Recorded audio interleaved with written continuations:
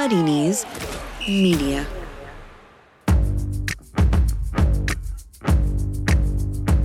Totally Football Show, Europe. All your continental football needs. Today, think Casemiro and Moreno look good? Wait till you see their bigger sisters, Cazorla and Benzema. But who laid it on more deliciously? We'll have the Pjanic-Artur swap. Is it Artur understand? Our experts weigh in. We'll also discuss Robin back in the hood at Groningen again, Serie A's 40-goal weekend, and the Bundesliga climax. All that and more in this Totally Football Show in association with Paddy Power.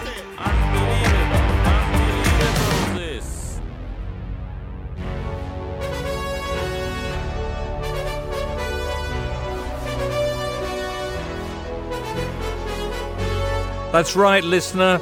They're back. The four horsemen of the Continental soccer lips. Raphael Honigstein, James Horncastle, Alvaro Romeo, and Julien Laurent. Hang on, Julien Laurent? Jules, you're with us.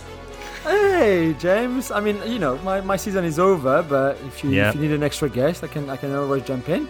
Nice. Your season is over, and it's also just beginning again. We'll touch on that a little bit later on, but it's going to be great to have your input on all the topics we'll be addressing, as it will be, of course, great to hear from Alvaro Romeo and Raphael Honigstein and James Horncastle there. And it really is the final countdown as we head into the key weeks of the season for so many leagues around Europe. Of course, Bundesliga wrapping up this weekend. Listener, by the way, if you were one of the many people who sent in a question, thanks so much. Loads of things to discuss from our bulging mailbag. We'll be getting on to your questions throughout the show. But let's begin, if we may, with the headlines from around Europe. James. We have a transfer between Artur and Pjanic to talk about. We've got a title race that's still very much on, James, and some great goals, including that wonderful dribble from Frank Ribery. Woof, wasn't it good? What about you, Rafa? What are the headlines from the Bundesliga? Headlines from the last day of the season are Gladbach clinching fourth spot ahead of Leverkusen, Fortuna going down, Werder saving themselves, and Hamburg, well, the less said about them, the better. Okay. Alvaro, what are you going to be telling us about? Well, we have a terrific title race in Spain with Barcelona fading away a little bit. Real Madrid beating Espanyol with a beautiful backheel pass from Karim Benzema, which goes straight into the museum of Real Madrid's best ever highlights. Excellent. And Jules? We're on holidays, but not really on holidays, so it's cool. Okay. Also, Ian Robin coming out of retirement. He called it a day in May 2019, and he's joined his boyhood club Groningen again.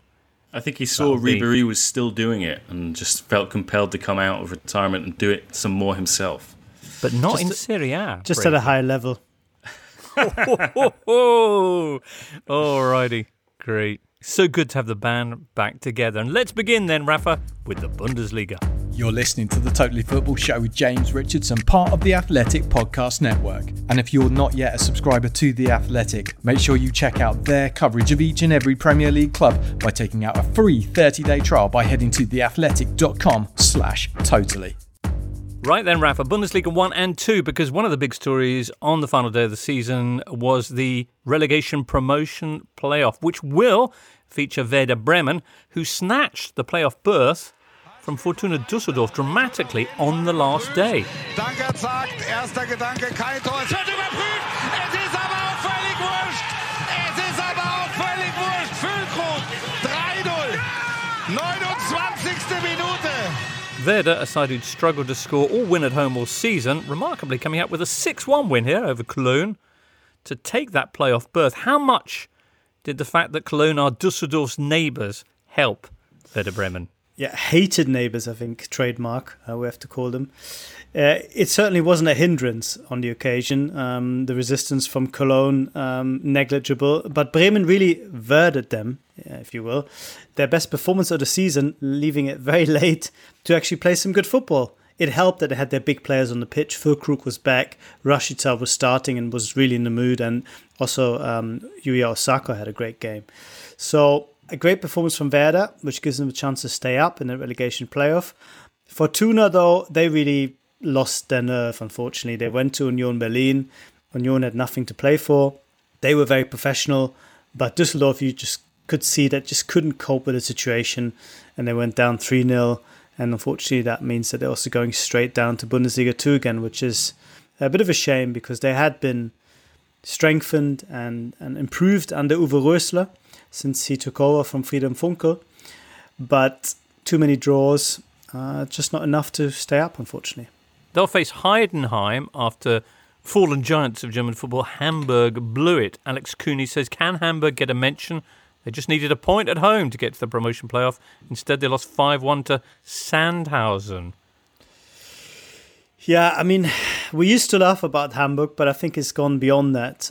It's just sad, really. They needed, as you said, only a point because Heidenheim, their rivals, managed to lose the last game of the season, 3-0 at Bielefeld. So one measly point against Sandhausen, who are not exactly sort of the biggest team in Bundesliga 2, would have been enough at home. But they completely collapsed and lost 5-1, which is hard to understand and even harder to deal with because this is now their second season which they failed to go up again. It was supposed to be just a brief hiatus until they bounce back, but they won't be. And of course, with coronavirus crisis, and it's not the best timing to have another meltdown, but they managed to do it. Hamburg tweeting about their own performance. If you can't beat Sandhausen at home, you don't deserve to play in the promotion playoff. Congratulations to Heidenheim. We can't put our own disappointment into words. Yeah, not exactly magnanimous. No, I thought that was quite... The opposition just beat you 5-1. Then you say, well, if you can't even beat Sandhausen, yeah, you couldn't even draw against Sandhausen because they beat you 5-1. So shut up. What about Heidenheim? Who are they? William Blake says, what's going on with Heidenheim? They're in the middle of nowhere. Have they had a huge cash injection or are they just unbelievably well run? Yeah, it's actually the latter. They are not exactly in a big place. Heidenheim is a fairly small town, but in Swabia there is a lot of industry, and they don't have just one big backer, but they have sponsors, and they're incredibly well run. And have in Frank Schmidt, one of the veterans, longest serving managers there, who's done some amazing work. And in Mark Schnatterer, their veteran captain, they have somebody who's just run this team.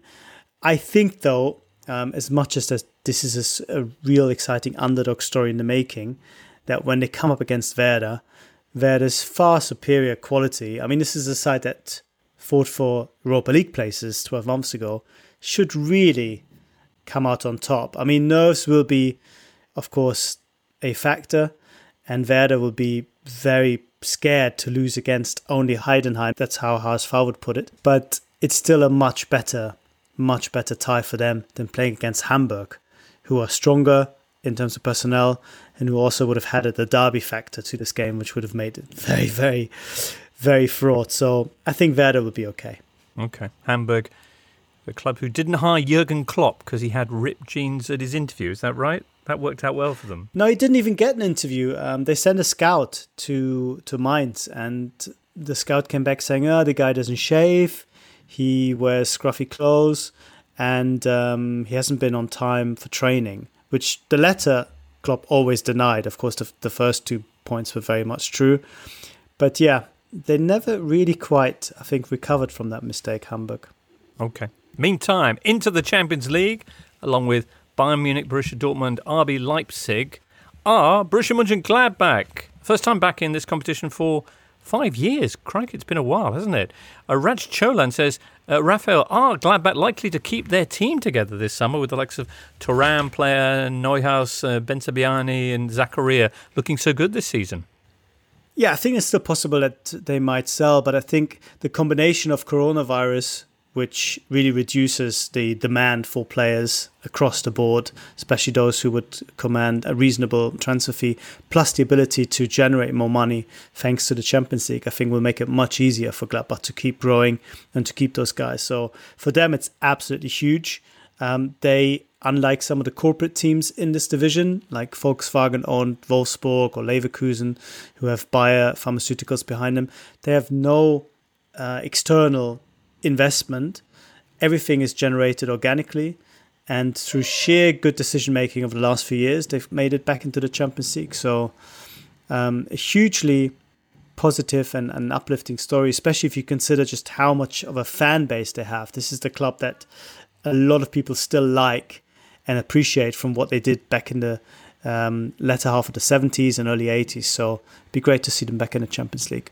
Also on the final day, Rafa, Borussia Dortmund bowed out in style. They'd had that recent 2-0 loss to relegation-threatened Mainz, which had seen doubts resurface over Lucien Favre and their winning mentality. So how did they do on the final day? Even worse, they managed to lose 4-0 against Hoffenheim. Andrej Kramaric scoring 4 goals. The last one, a no-look penalty, which wasn't very good, but still good enough to beat Roman Bürki. And it's not going to necessarily create a full-blown Favre discussion yet again, because Dortmund have already confirmed that they will take him into the third season and give him time to improve his result. But if you look at the quality of the squad, and if you see that they actually had 7 points fewer than last year, it does, I think, point at least partially to the coach not being able to instill the kind of mentality and an emotional attitude that you need to win those kind of games, at least not to lose them 4-0, which is hugely embarrassing, and also rubbed Wolfsburg the wrong way, because they were still fighting for 6th spot, automatic qualification for the Europa League, but now they're in 7th and they have to go through another qualification round. Just an observation about Dortmund, because there are things this season to be very enthusiastic about this team, like Haaland scoring goals, like Jadon Sancho scoring his first hat-trick in Bundesliga. I think that Emre Can has been a good signing too, but at the same time, last year there was only a 2-point difference between Bayern and Borussia at the end of the season. This season there are 13 points between both clubs, and I don't know if the Dortmund fans are going to accept that. I mean, right now the fans are nowhere to be seen, unfortunately. So I think a lot of these problems in Dortmund aren't the only ones who I think ultimately disappointed, are less pronounced and are less talked about in the open. But it is something that is an undercurrent, and is something I think that is needling some of the fans, that they feel that this squad should have been doing a lot better. If I can put Rafa on the spot, because the Bundesliga is over now, and I want to know who his player of the year would be if he could choose just one, and I would give him mine. Because I think Joshua Kimmich had an incredible season, not just for the goal he scored against Dortmund in what was a key clash in that title race, but I just thought Kimmich in that midfield role now is just one of the best in the world, if not the best in the world. And I was just wondering who Rafa thought. I mean, it could be Lewandowski, it could be Timo Werner, it could be Thomas Müller. I think there's a lot of candidates, but I was curious to see who Rafa would give it to. Yeah, well, all of them very worthy candidates and serious contenders for that accolade. But I think it's difficult to look past Robert Lewandowski with his 34 goals, a figure that hadn't been achieved in decades. And to score so regularly, and also in other competitions when it really mattered. He's up to 49 goals now for Bayern in all 3 competitions, and he could still add a few. These are Messi and Ronaldo numbers, which you've never seen in the Bundesliga, certainly not since the 70s. So I think we have to give it to him. Just one more word, James, on I think the Bundesliga on the whole. They're very, very happy how things have turned out. I mean, Dynamo Dresden in Bundesliga 2, they were very affected by coronavirus. They missed the first 2 games and then never really recovered from the lack of fitness that they had in comparison with everybody else. So they're very much the victims of this restart, if you will. But otherwise, we didn't have anyone, meeting hookers, at least to my knowledge, breaking a coronavirus protocol. There were no parties, as far as I know, no positive tests from prominent players, no teams being sent into quarantine, apart from Dresden. So it's worked out, I think, a lot better than many of the critics had thought. There was that manager who went out and got toothpaste, though, so before you get all high and mighty. Exactly. Yeah, that was the biggest scandal, which shows you that, things He went out for toothpaste. Come on. We're all grown-ups here. No, well, he did. Okay. Robert Lewandowski... what are you saying? Robert Lewandowski, this is what I'm saying, will have the chance to add to his goal tally next Saturday when Bayern Munich will take on Bayer Leverkusen in the Pokal final. And, of course, everybody's now hot and bothered about Bayern's chances in the Champions League mini-tournament later on. We'll discuss all that stuff down the line. But just to finish off our German section, can we press the Mario Gomez button one last time? Because he scored in his last game as Stuttgart got promoted from the Zweite Bundesliga. So this one's for you, Mario. Mario Gomez, Mario Gomez, Mario Up next, La Liga. Hey listener, as a follower of the Totally Football Show, you probably have a pretty decent amount of football know-how. What if there was a way of putting that knowledge to use? Well, there is. It's Football Index, a platform for betting on the future of the world's top footballers. Use all the information you've been sitting on since football went on hiatus, and now that it's back, build a portfolio of the players you think will rise in value and win dividends when those players perform on the pitch or in the media. You can download Football Index today on Android and iOS, and when you sign up using the offer code TFS20, you'll get a 7-day, £500 money-back guarantee. That's the promo code TFS20. Terms and conditions are available at trade.footballindex.co.uk/money-back guarantee. It's 18 plus only, begambleaware.org, and please trade responsibly.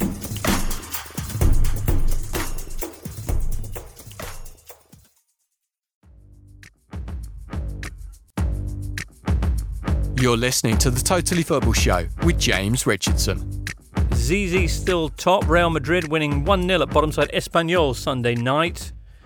The goal from Casemiro, but it was all about the incredible assist from Benzema. Tom Williams writing that Benzema assist was so good they should create an equivalent to the Puskás Award for assists and call it the Benzema Award. Give it to Benzema for 2020 and then immediately scrap it. Whoa there, Tom Williams, because immediately people are piling in with a bunch of other assists that could easily win that award, including past ones from Guti, but also an absolute gem from Santi Cazorla just this weekend to set up Moreno. Wow, what an assist this was. Well, now Zidane says, not surprisingly, that Benzema's was better. What do you think? I prefer Santi Cazorla's one. Aparece ahí Santi Cazorla con el balón que baja con nieve y eso que estamos por encima de los 30 grados. Aún así, el toque es espectacular. I think that Benzema's one has made all the headlines in Spain because Real Madrid is Real Madrid, but Santi Cazorla just basically kind of cushioning that ball for Gerard Moreno wins the prize for me. All that said, Karim Benzema has done few things for Real Madrid in the last decade that they are part of Real Madrid history already. Like, for example, a beautiful dribbling he did to Godin and another two defenders of Atletico de Madrid in Champions League, so Isco could score.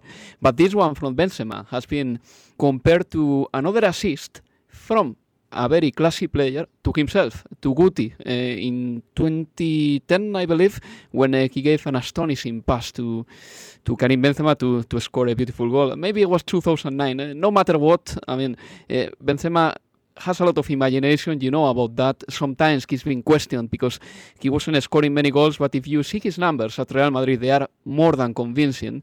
And the pass was quality for Casemiro, and Real Madrid won again, which is the most important thing here. I mean, Real Madrid needed to win because Barcelona drew on Saturday, so Real Madrid are on top of the table again. And they've got like a 2 points difference, which is 3 in reality, because in the head-to-head they beat Barcelona. Absolutely. The Benzema assist, if you haven't seen it, by the way, check it out. He's running away from goal and does a backheel nutmeg of the defender to set up Casemiro. But the Cazorla one's just astonishing. He volleys. He kind of side foot volleys it across to Moreno, and then Moreno volleys it in. And the whole thing has come up from kind of the other end of the pitch without ever touching the ground before it goes into the Valencia net. Anyway, as you say, 2 points now between the top two, with Barcelona facing a big game this Tuesday against Atletico Madrid. They drew 2-2 at Celta Vigo Saturday. They could have lost it, no? That astonishing miss by Nolito right at the end, Alvaro. Yes, Barcelona, they suffered a lot against Celta. They managed to put themselves 2-1 up, but then Celta just beat them physically, and they got the control of the game in the last 20 minutes, in which Messi barely touched any ball.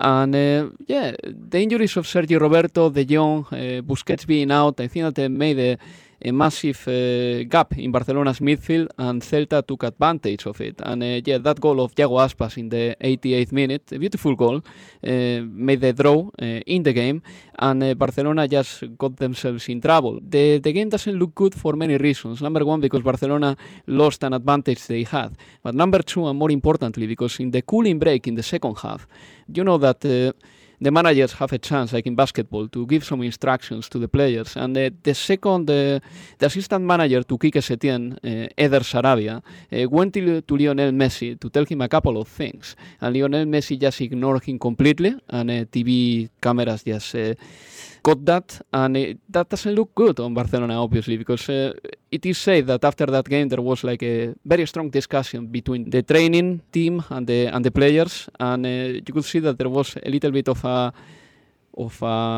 starter of that during the game in the cooling break.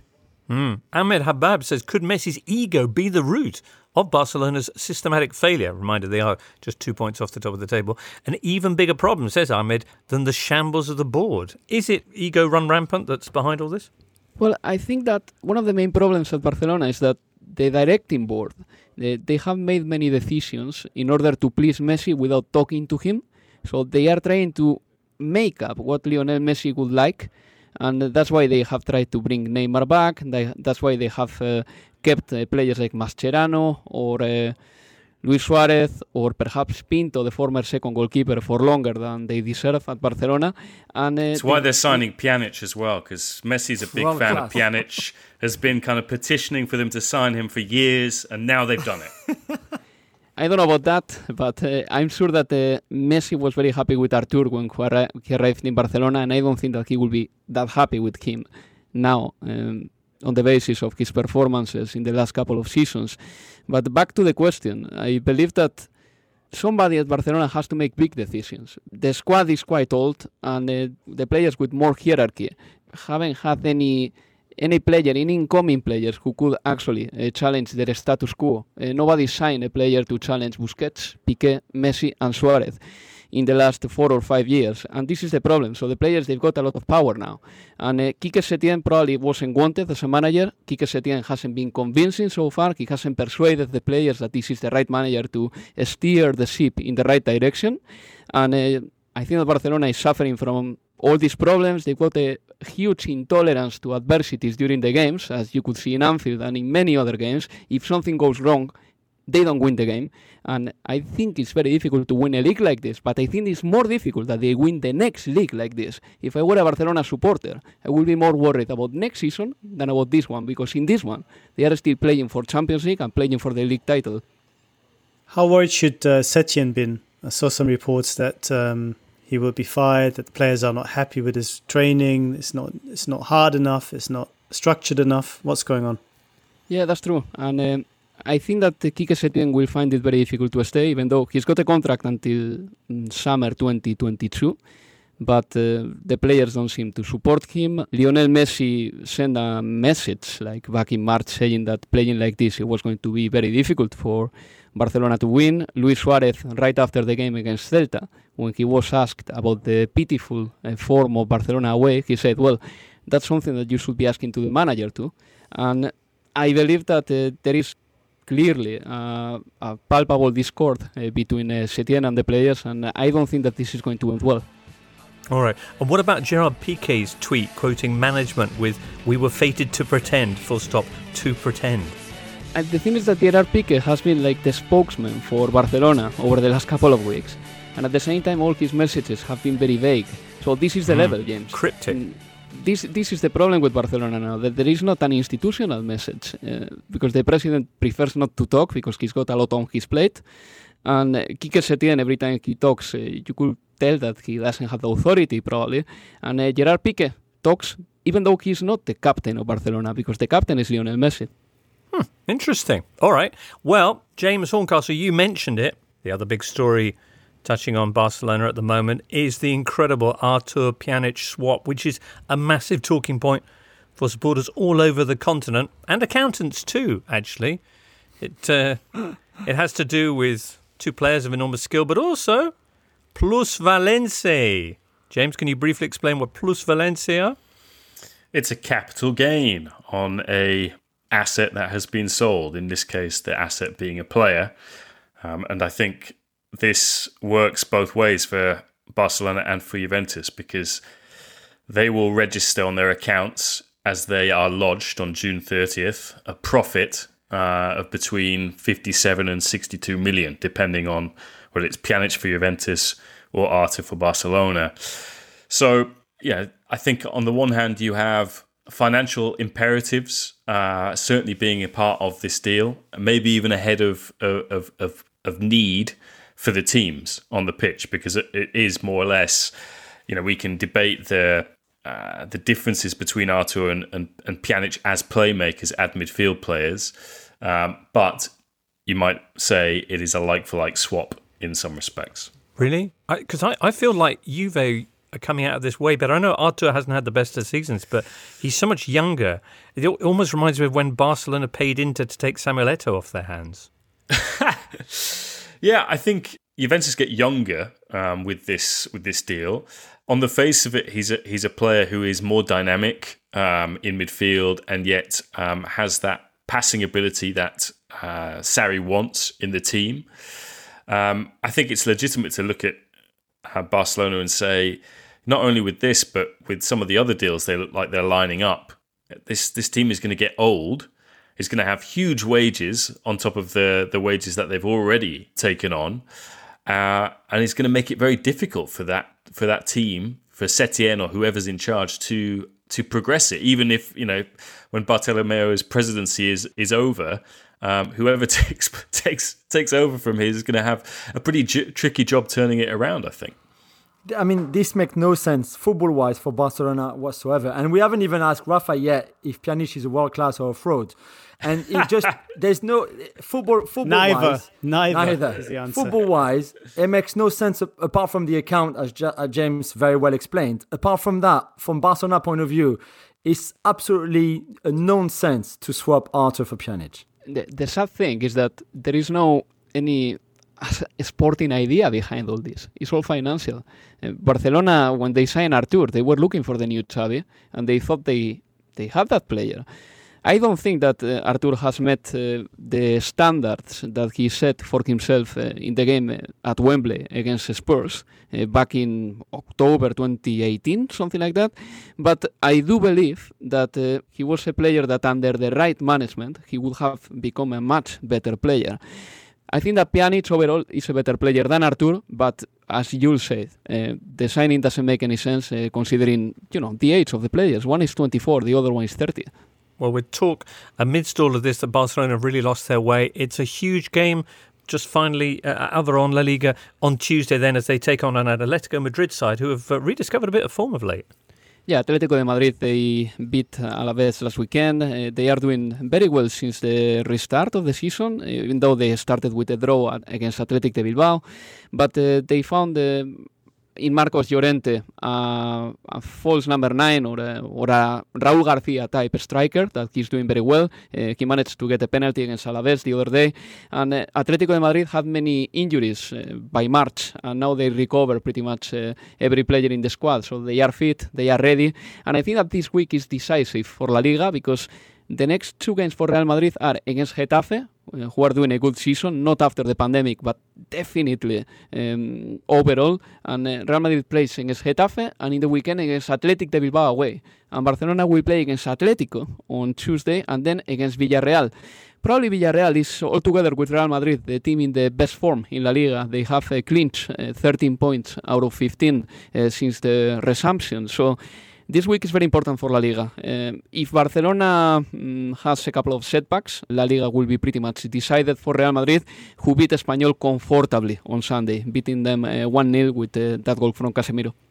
Excellent. Thank you very much, Alvaro. After this, let's talk about some other transfers, and then a massive weekend of goals in everyone's favourite Serie A.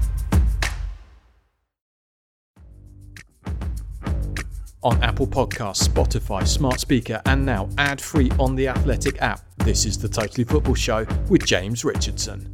All right, with the Pjanic Artur dream swap going through, what's going to be the next big deal? What's going to happen to Cavani, Jules? I'm still waiting to hear about that. What about Tanguy Ndombele, who presumably is on his way from Spurs? Could he be going to Paris? What are the big rumours, everybody? Hakimi going to Inter. Has that gone through, and how massive a deal will that be for the Nerazzurri? That deal has practically been done, James. It's one that has been kind of kept under wraps really since mid-March, when Inter kind of first got serious about doing this deal. It's quite surprising. I'm keen to get Alvaro's opinion on this, that a year after allowing Theo Hernandez to leave, and he's been a big success at AC Milan, they're about to let another fullback leave in Hakimi for another team in Milan, because I think not only has Hakimi done pretty damn well at Dortmund, but I think this is a real statement of intent from Inter.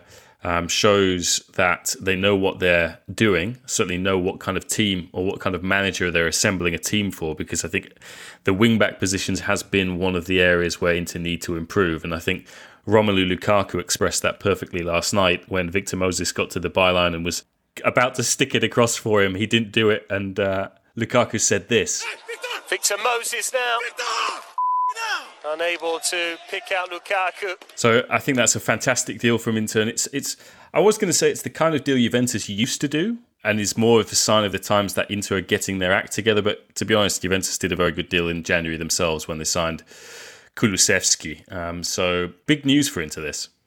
Same direttore sportivo, no? The guy who used to do those deals for Juve now, of course, had Inter.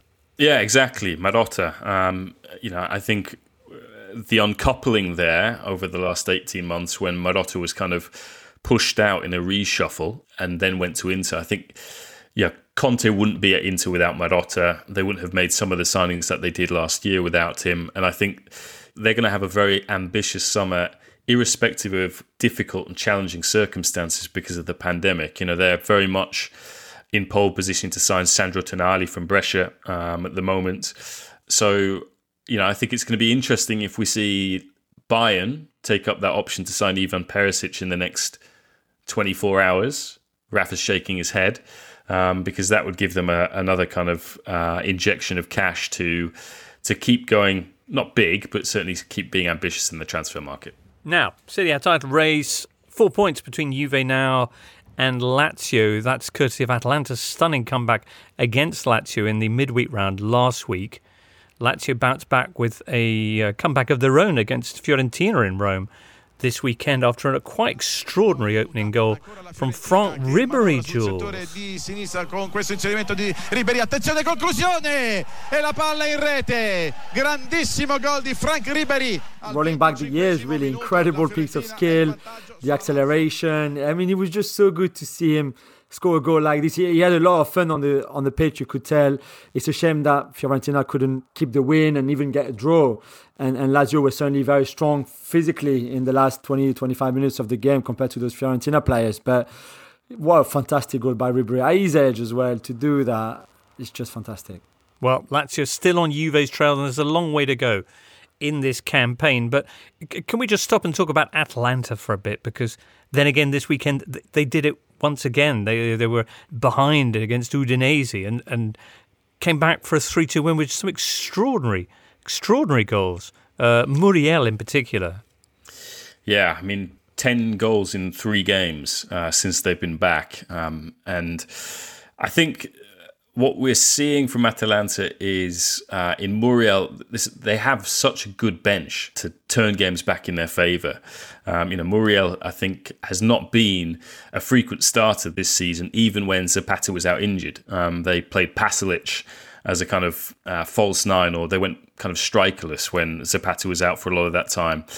And again, you just see the talent that Muriel has, which he hasn't always been able to express. I think he's already in double figures. I think even in the kind of efficient use that they've made of him, it's one of his best seasons, if not his best season ever.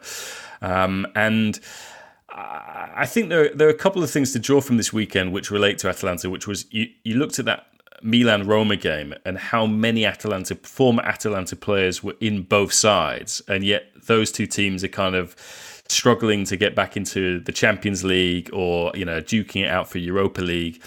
And then again, Udinese were the Atalanta of the beginning of this decade, with Francesco Guidolin and Alexis Sanchez, Handanovic, Benatia, Di Natale and everyone like that.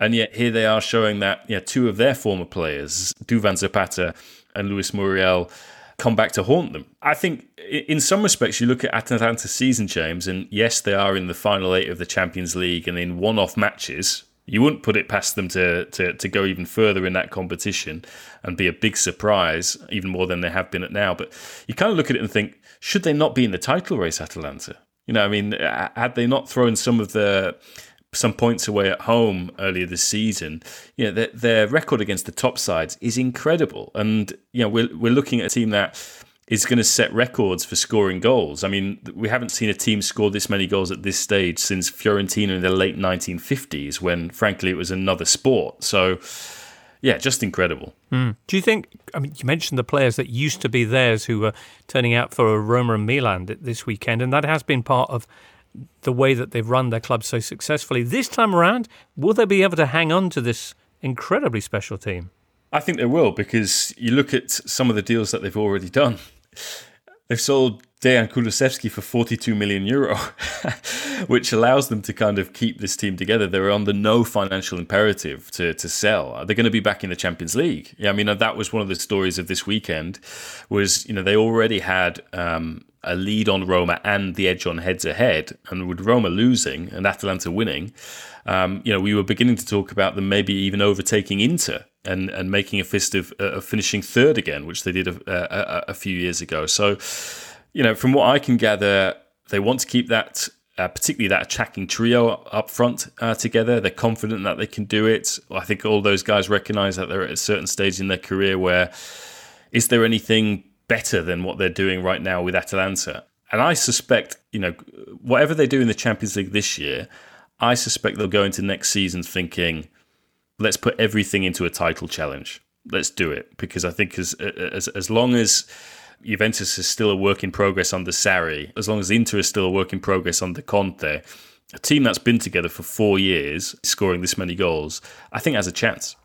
Do you really think they can? Because the issue as well, when they had I think 4 or 5 games without a win in a row, is because they were after Champions League games or between Champions League matches. And I think because of the way they play and the energy that demands, and they don't have the bigger squad either, do you really think they could play both in the Champions League and do well there and then in Serie A? Or do you think that maybe without the Champions League this season, they wouldn't have maybe lost against Cagliari, against Spal, against Bologna, and they will actually be in the title race without the Champions League? I think in some respects, Atalanta are their own worst enemy in that they only have one way of playing, which is to keep going, keep attacking from minute 1 to minute 90. And they don't always manage games well. But this is a team that always believes, and they have every right to believe, because they will always score goals. I think the squad is actually, in terms of a bench, let's talk about a bench rather than a squad. They have got players who can turn games, which I don't think Juventus necessarily have, even though Juventus has got a deeper squad with more talent on the bench. They've got a better bench than Inter, I think, at this moment in time. We'll have to see how the next season's structured, where the Champions League games will be played in terms of the calendar, whether we'll go back to something resembling what we've had in previous seasons, or we'll get something this season where you get a chunk of Champions League games all played at the same time. So I'm backing them, Jules. I'm backing them. Damn. Tell you what, let's finish off the Serie A section with this from Christian Vieri and Chums, Una vita da bomba. Sogno una vita da bomber, lo stadio vuole il suo bomber, la rete esplode boom bomber, bomber. Vamos caraco! Life bomber style. What brought this on, James? Well, this is Bobo's entire persona. He is a bomber, and a bomber, if you want to use the English term, which has been adopted there, is used for a goal scorer, but someone who scores not only on the pitch, James, but off it as well. So it's pretty much like a life as a player. And Christian Vieri very much kind of was that incarnate during his playing days. He's very generously allowed his current partner, Costanza Caracciolo, to be involved in this video, because otherwise seeing 10 women jump into a swimming pool, I think he would have had to face some pretty difficult questions when he got back to Casavieri after shooting that video. Yeah, it's a very, very woke affair, this video, and a banging tune for the Italian summer.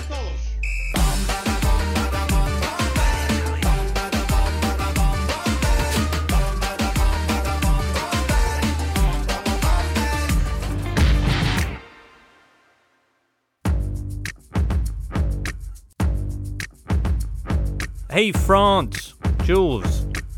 So they've confirmed that next season they're not going to allow extra clubs. That legal action thing hasn't worked out for Amiens and Toulouse. And they're already getting underway with preparations for the new season. Yes? Yes, you're right, James. Yeah, so first the legal battles, we expected it when the league was stopped and that Toulouse and Amiens were declared to go down. They were the bottom two teams. And that the two teams at the top of the second division will go up, Lorient and Lens, and then Amiens and Toulouse fought it. The State Council declared it. Actually, you should review it if you're the league. The league reviewed it and the clubs voted that there would not be 22 clubs next season in Ligue 1, just 20. So that Toulouse and Amiens will have to play in the second division, which again, we expected it. And it's a shame that it happened that way, but it was the only way that it could happen anyway. Has there been any more evidence in the scandal about Macron shutting down the championship so that his team Marseille could get into the Champions League? Yeah, more links between Macron and not just Marseille, but also Paris FC, which is the other team in Paris who plays in second division, who were fighting against relegation in the second division. And turns out that Macron is the godfather of the son of the Paris FC owner, that the wife of the Paris FC owner has worked for a very long time with Emmanuel Macron in his cabinet. So, just those links that are so French and so political as well. But that just makes you wonder, really, exactly how that decision was taken to stop the season, who really took it, and if it's really him. Like a lot of people are saying now that it's really Macron who took it and not really for sporting reason or not even for health reason. We will never really know, or at least not for a while. But yeah, it looks a bit dodgy just like this if you just mention the fact that we know. Well, the league got suspended, but the cup finals will be going ahead soon. And I read that they might actually have supporters in the stadiums for them. Yes, that's right. They're really hoping that 25,000 people will be allowed in the Stade de France, which is an 80,000-seater stadium. So the social distancing there will be possible, I guess, put it that way. I don't know how they would let people in the stadium, but at least inside the stadium, if you have 25,000 out of 80,000, I guess that's possible. And the French Federation, who again I've mentioned before, but played an absolute blinder because the pandemic didn't really cost them anything. It cost the league a lot and the clubs, but in terms of the federation and the national team, it's pretty good, to be fair. So they will have their two cup finals, well, one cup final organised by the French Federation, the other one by the League Cup and the French Cup, both in the Stade de France, PSG Saint-Etienne first and then PSG Lyon in the other one, and hopefully, yeah, with the fans. So all those clubs especially have started their pre-season, really, after a bit of holidays for their players, and pretty much the whole of Ligue 1 and Ligue 2 as well are back training. Okay. Well, those cup finals will be valuable experience or game time for Paris Saint-Germain, who will be featuring in both of them, the Coupe de France and the Coupe de la Ligue. Loads of people asking, actually, what Paris Saint-Germain are doing to keep themselves fit and maintain intensity, given that they're going to arrive, unlike everybody else in the Champions League Final 8, they're going to arrive there with very little preparation. Which is a big worry for Thomas Tuchel and the players and the people at the club, who clearly can tell it's a disadvantage, the fact that English club and Spanish club and Italian clubs will arrive with the momentum going, taking them from the league to the Champions League. For Bayern, it's a bit similar in a way, because they will have a month off between now or between the cup final really and when the Champions League resumes. So PSG sees it as a normal preseason. They will have friendly matches. I believe one against Celtic, for example. They're hoping to have another couple of friendlies as well on top of the two cup finals, which would be big competitive matches for them, and then going into the quarterfinal of the Champions League in mid-August. But it's far from ideal. And once again, you have to think that of the one season where they look pretty good in the Champions League, where things seem to go their way, then this happens, and again they won't. Of course, Rafa, I'm crying because it's like, oh man, I think it's a disadvantage that they might not really sort of recover from, depending on who they face in the quarterfinal.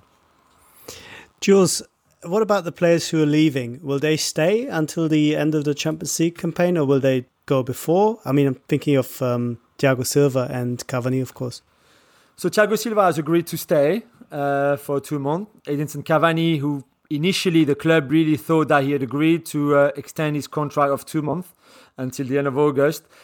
Eventually decided not to take it, not to sign it. So he's still in Uruguay in his field, as you might have seen, but he cuts his grass and feeds the sheep and kind of stuff. But he's not back in Paris. He doesn't want to, which I can understand in one way, because he will sign a big contract with someone else, whether that's Atletico Madrid or Inter Milan, Newcastle, Boca Juniors, wherever he wants to go. And maybe in those negotiations, those clubs would have had an issue with him playing and having a risk of getting injured in August, for example, which is a bit what we've seen with Thomas Meunier and Dortmund. Meunier signed 4 years for Dortmund on a free, and now Dortmund are saying, well, if he wants to go and stay with Paris for the next 2 months, he can, but we will need guarantees in terms of insurances. If he gets a big injury, we need money from PSG for us to loan him again to the club, which Paris are not ready to do, so that's not going to happen. But you could see why, if you're negotiating to sign Cavani, you don't want him to play in August for another club. So it's tricky. I think Paris are disappointed in Cavani.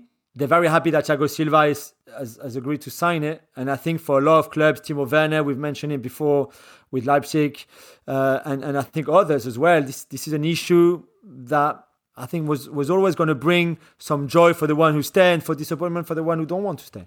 Do you think in general that the restarts and the way that the Champions League and Europa League are going to be concluded, do you think it's going to mean that we will have some real upsets, some real surprises?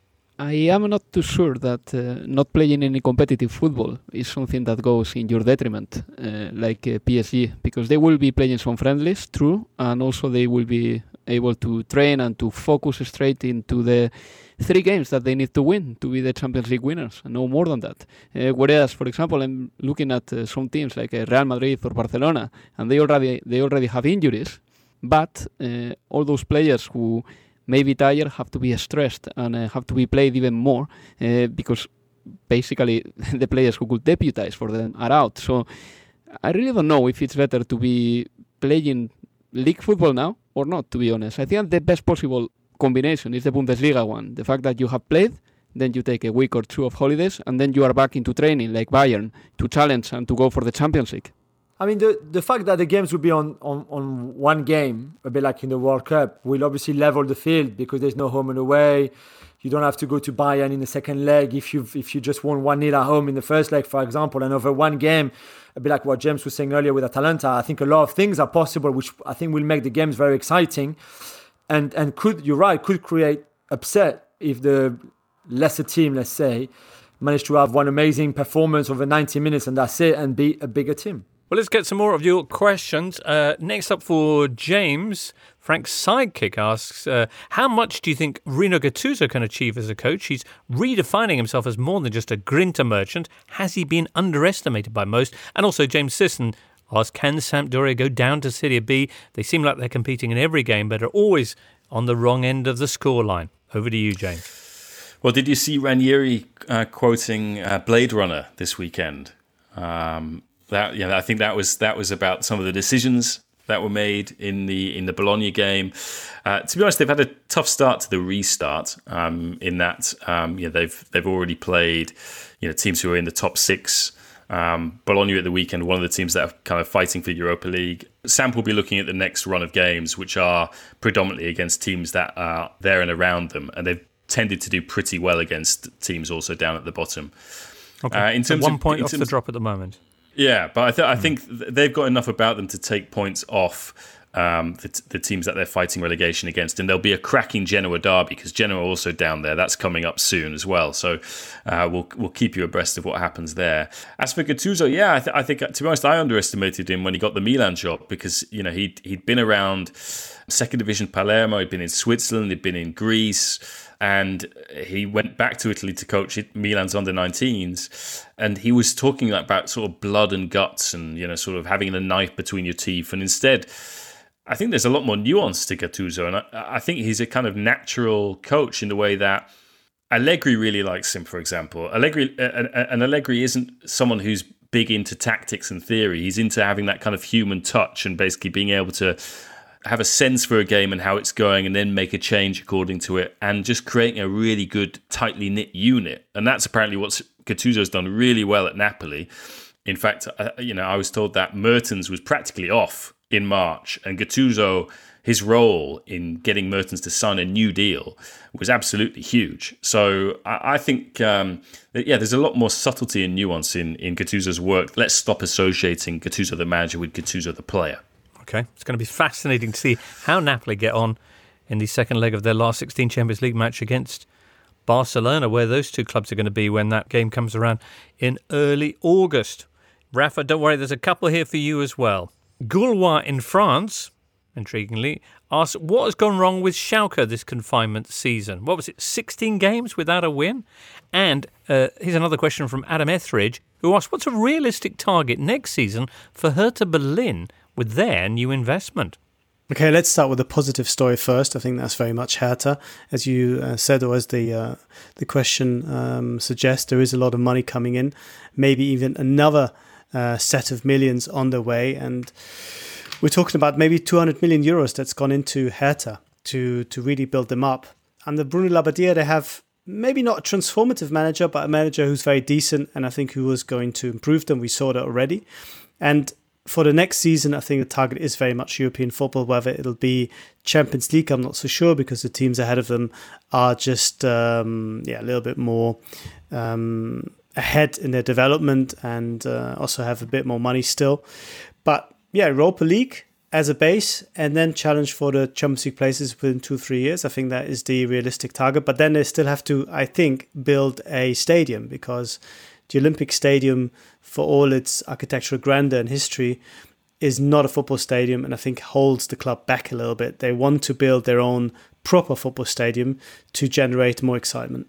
And Schalke, well, they were lucky to have a very good first half of the season, where they were even in the Champions League contention, but the second half they collapsed. They had that one win in the first game after the winter break against Borussia Mönchengladbach, and everybody thought, wow, they look so strong, but they haven't been able to win a single game since.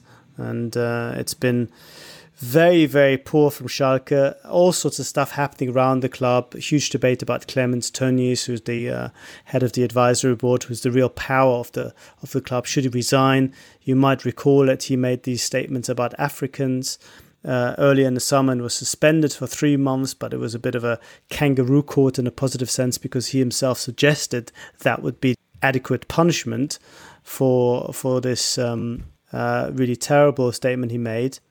And with no money, and David Wagner being very weakened ahead of the new season, because they have said they will stick with him, but of course that's not the best way to finish with 16 winless games, something that hasn't happened to Schalke before. You wonder if they're the next Hamburger SV in the making, and it looks very grim for them at the moment. Making hamburgers. Doesn't sound so grim at this end, but okay. Well, Clemens Tönnies is an expert in that, because he owns big meat processing factories who've had a huge outbreak in coronavirus, and that's another reason why he's not exactly the most popular person in Germany at the moment. Anything else you want to pitch in before we wrap it up? Alvaro, Jules, James, or Rafa? Just well done to RB Salzburg as well, who won the Australian League, Olympiacos, who won the Greek League. Although there's tasks going on for in that league, in that table, but well done to them. And Başakşehir in Turkey, who are slightly ahead of Trabzonspor with only a few games to go. But they were last year as well, Jules. You remember? And then they blew it. They were 8 points clear, and they threw the title away. This time around, after their 1-1 draw with Galatasaray, who are their Istanbul neighbours, they remain 2 points clear of Trabzonspor at the top of the Super League. They're neighbours, but apparently it's not a derby, because Başakşehir were only formed in 1990, so it doesn't qualify. So does that mean PSG don't have derbies then? And Maccabi Tel Aviv also, who have had an incredible season in the Israeli league, conceding only 8 goals in 33 or 34 matches in the league. Incredible, and not losing at all. So well done to them too. You're right, those are incredible stories, Jules. And one other thing, Rafa? Well, a lovely story is Ian Robin going back to his hometown club at the age of 36. He'd been persuaded by Groningen, showing him clips of his own game, mocked up like the Last Dance documentary. And, if anyone, I think, is susceptible to a bit of flattery, it's possibly Ian Robin, who feels that he's still in top shape to do it. But he is being honest and being sensible, because he said, we don't know how long this might last. It could be only 2 months because he is, of course, slightly injury prone, or it could go on for another 2 years. But it is very exciting, and I've seen already suggestions that thousands of Groningen fans have applied for season tickets simply because him being backing wearing once again the green and white shirt. I mean, he's not the only player to come out of retirement. He retired a year ago because Paul Scholes did this for Man United with a little less fanfare, as is his wont. But it's tremendous to see him come back out and play.